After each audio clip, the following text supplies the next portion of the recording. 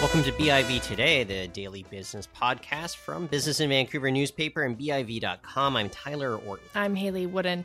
Later on in the show today, we'll have a look at how banking and financial regulations have progressed over the last decade and where they need to go to maintain the banking system's integrity. BIV is once again looking to recognize BC's outstanding entrepreneurs, executives, managers, and professionals in public, private, and nonprofit sectors who are ahead of their time.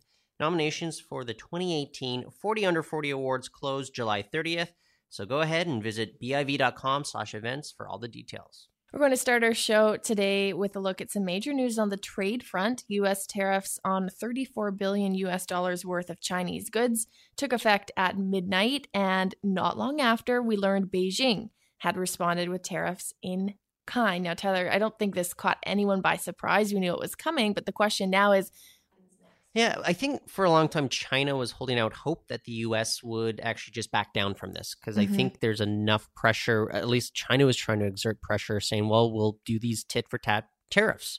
Where does that leave you guys as well? So it is a bit of a concern for all parties involved. I wonder if there was room, though, for the U.S. to really back down. They've made such a big deal out of the deficit they have with China. They've definitely said some very strong words aimed at Beijing, and they want to correct this. So backing down from tariffs, I mean, everything points to now tough talk of even escalating tariffs. Whether it'll go that route, I don't know. Yeah, and I think it comes down to the fact that the United States really just wanted to force China to the negotiation table, and China's pushing back hard against that. And what's fascinating to me is what exactly the U.S. is targeting here. Things like pumps and turbines, electrical equipment, manufacturing equipment, microscopes. It's not really consumer products. What I think they are trying to do, though, is targeting stuff that's going to hurt the Chinese economy, but not necessarily the American consumer.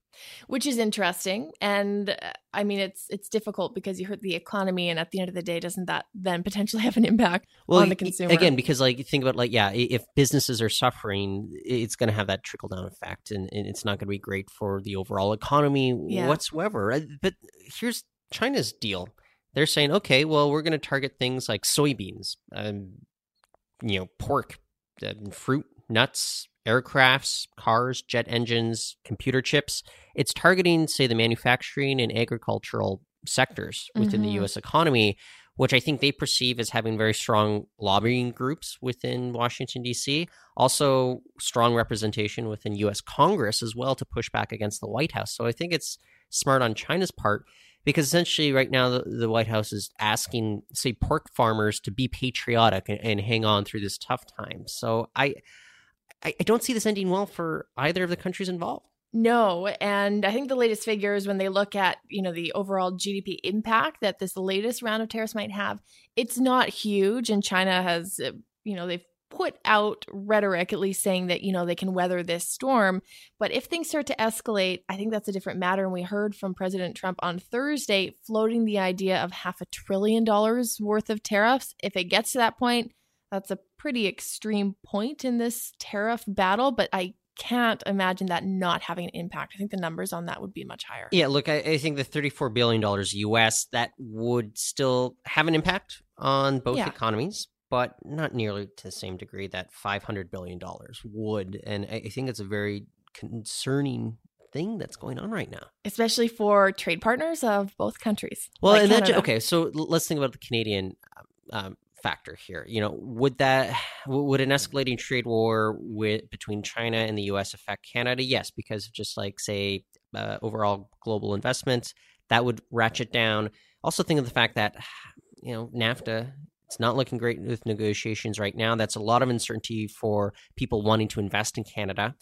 Would Canada then lean more towards trade with China? We did have Trudeau try to make efforts to get some sort of trade agreement announced when he was visiting Asia in the fall. That did not come to pass. So I just wonder where we stand right now with regards to pursuing this.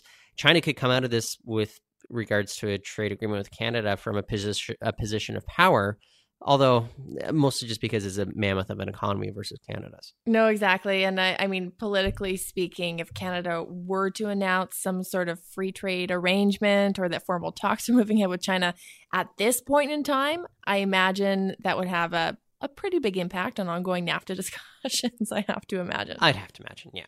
Well, we'll see. Every day is a new day in trade, it seems. So I'm sure there will be more to talk about next week.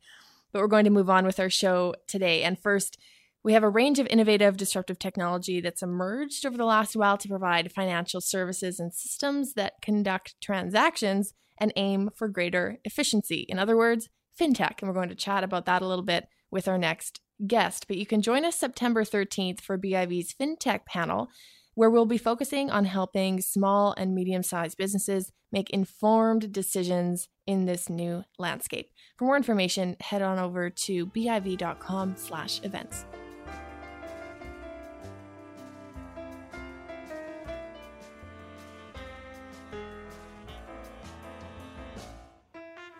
Our first guest today joins us each month to expand on his monthly letter from the president, which covers some of the most significant Canadian and global developments that stand to impact our investment institutions.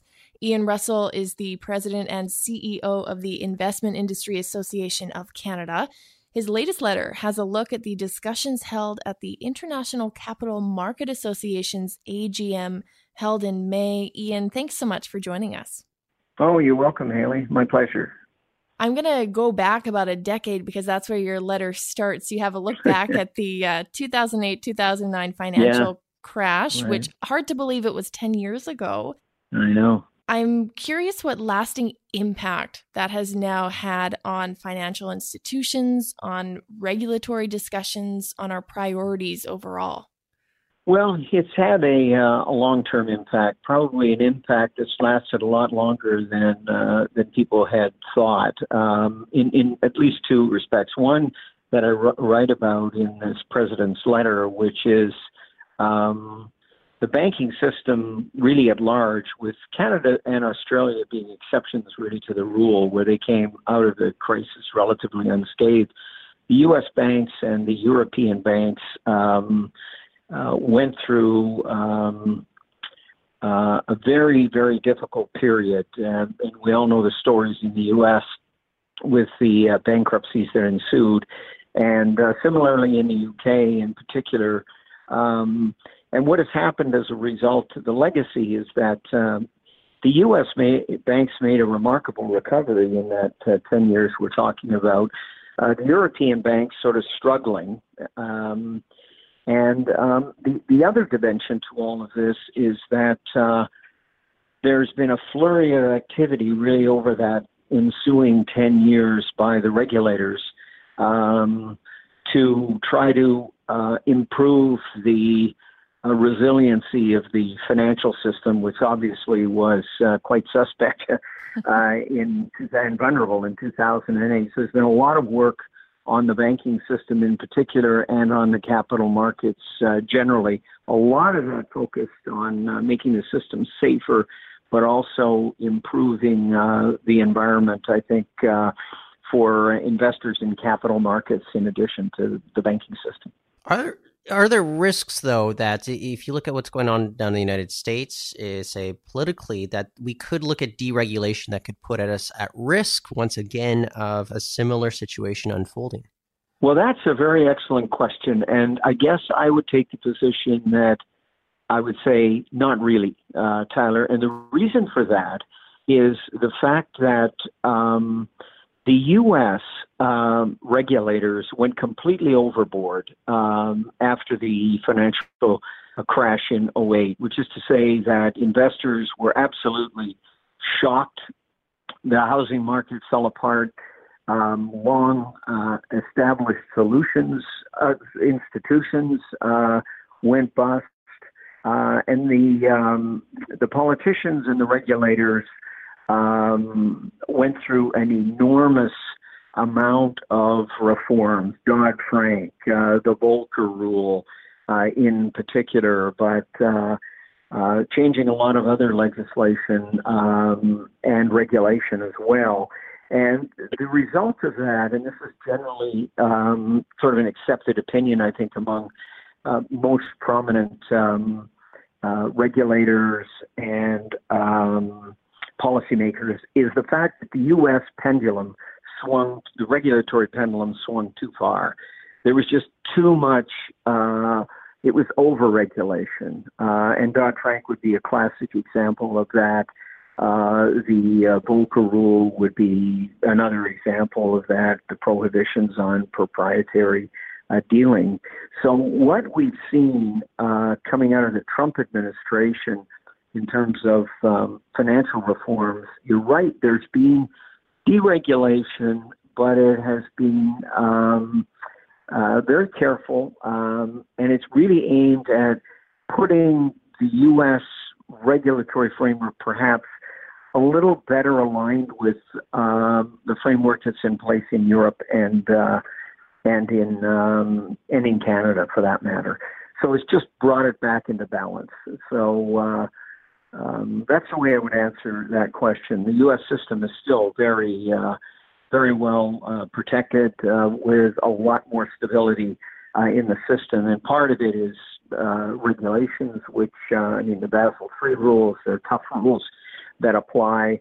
But in addition to that, we've seen, and that's what I talked about in my letter, very robust equity markets in the U.S. have enabled financial institutions, the J.P. Morgans, the Bank of America, Merrill Lynch, Citibank, those institutions to raise a lot of equity capital and strengthen their balance sheets.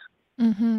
You mentioned regulations in Europe, Ian, and they have a new framework in place that really pushes greater transparency and protections across asset classes. Can you talk a bit about the impact those regulations in that framework is expected to have on institutions? Yeah, sure. I guess the positive measures on the transparency agenda. Transparency is always a debate. This is transparency, putting more information in the public in terms of bond trading, and the whole method to regulatory framework that I talked about is making the bond markets in Europe more transparent. But there's a need to be careful there because a lot of the dealing is on bank balance sheets.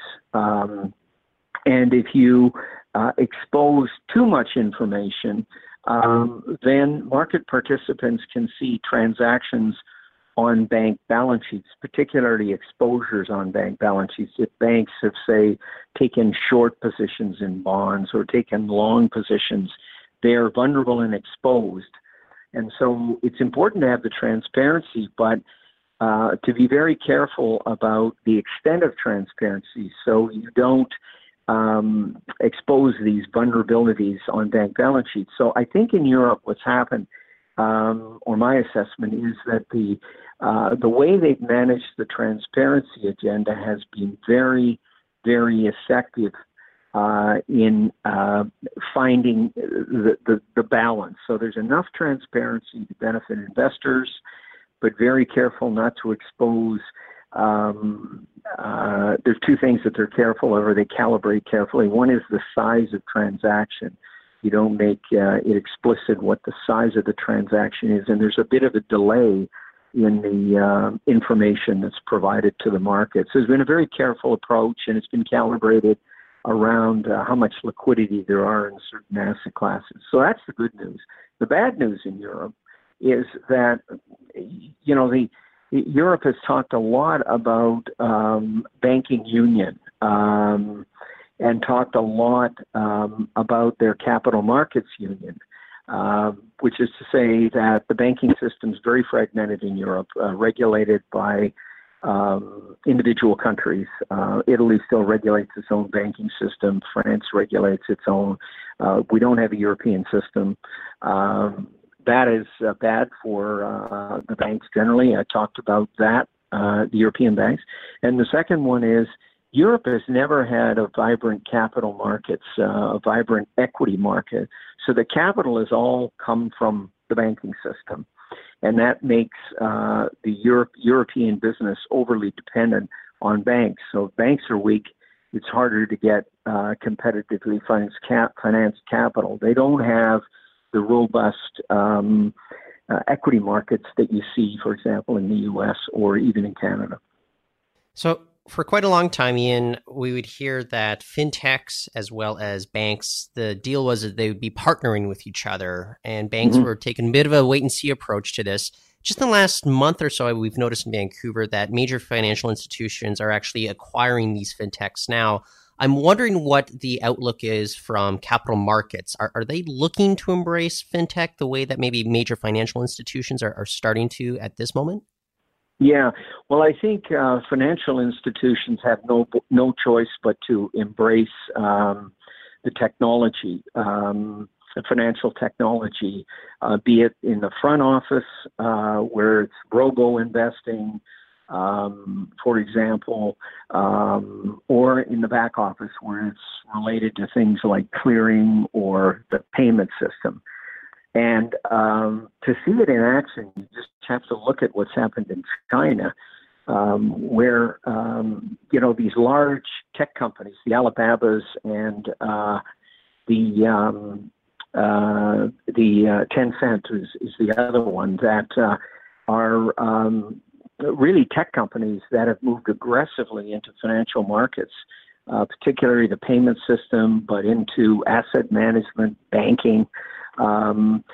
So when you see that happen and how aggressively and dominant they become, you look elsewhere in the world and you say, wow, what's the potential for that kind of happening in, let's say, North America or in Europe? I think it's going to move. It's going to move in the same kind of direction, but it's going to be a much more measured change. In other words, a change in terms of more and more technology will come on the scene, financial technology. There's no question. And more will be offered. We'll see more and more new entrants coming into the market. I mean, Canada's already looking at its payment system and looking at, the Chinese model would be a case in point. What about Google or Apple? Apple Pay, in a sense, is already in the payment system in one sense. Will they be larger participants in the payment system, the clearing system, and even in banking? And I think it's inevitable that they will play a bigger role. So you'll see that happen, and you'll also see more and more technology come. But I think the restraint on it in North America and in Canada would be a case in point, is we have to be careful about ensuring the integrity of the system. We have to ensure that there are proper controls and protections in the payment system. So, because again, if you don't have that integrity underpinning banking or the payment system, you will have the risk of systemic problems in the market, a loss of confidence, and the kind of thing we saw in 2008. So I think it's inevitable we'll see financial technology play a bigger role, but the regulators will be very, very cautious about how all of that happens. That's a good point. And a quick follow-up to that, do our existing regulations cover a lot of the transactions that maybe new fintechs are trying to facilitate, or is there maybe a bit of a gap and regulators are trying to catch up to some of these new developments? Yeah, no, that's a good point. I think regulators are trying to catch up. I think we see it in terms of in the securities markets. Blockchain would be a good example, where blockchain technology is a very efficient way to clear securities. I think the regulations are a bit behind on that. We still have regulations that are designed for the more conventional way of clearing securities. But the Canadian securities regulators are surprisingly, in some sense, very open to change and to innovation. So, and we've seen it in Australia as well, where the Australian Stock Exchange has adopted blockchain or is adopting blockchain technology. And there's some projects going on in Canada. So I think that will happen. The regulators obviously are going to have to change the rules to allow it to happen. And the other place we're seeing it is in Ottawa. I think Ottawa is looking at the banking system, banking system, and the payment system, saying, well, we have to be mindful of the need for a more competitive system. We have to open it up. Again, you've got to find that balance between encouraging competition, but also ensuring the integrity and protection of the system. So the Ottawa is looking at amendments to the regulations to accommodate technology. And while that's happening, of course, on Bay Street, be it with the banks or be it with the investment dealers, the technology or the amount of financial innovation and change is almost mind-blowing. I mean, there's just so much going on in the financial. I've never seen, in my full career, I've never seen as much activity and innovation and talk and change as there is right now. We're in the throes of enormous change in our capital markets. Oh, exactly. And it comes with a learning curve for everyone, including journalists who have to try and decipher what's going on, which is why we appreciate having you. Yeah, no, exactly. Well, as always, Ian, thanks so much for joining us. Oh, thank you, Haley and Tyler. It's always a pleasure chatting with you. That's Ian Russell, President and CEO of the Investment Industry Association of Canada. And that's it for our show. Find past episodes on iTunes, Stitchers, and at BIV.com, where you can find the latest business news. Thank you all for listening.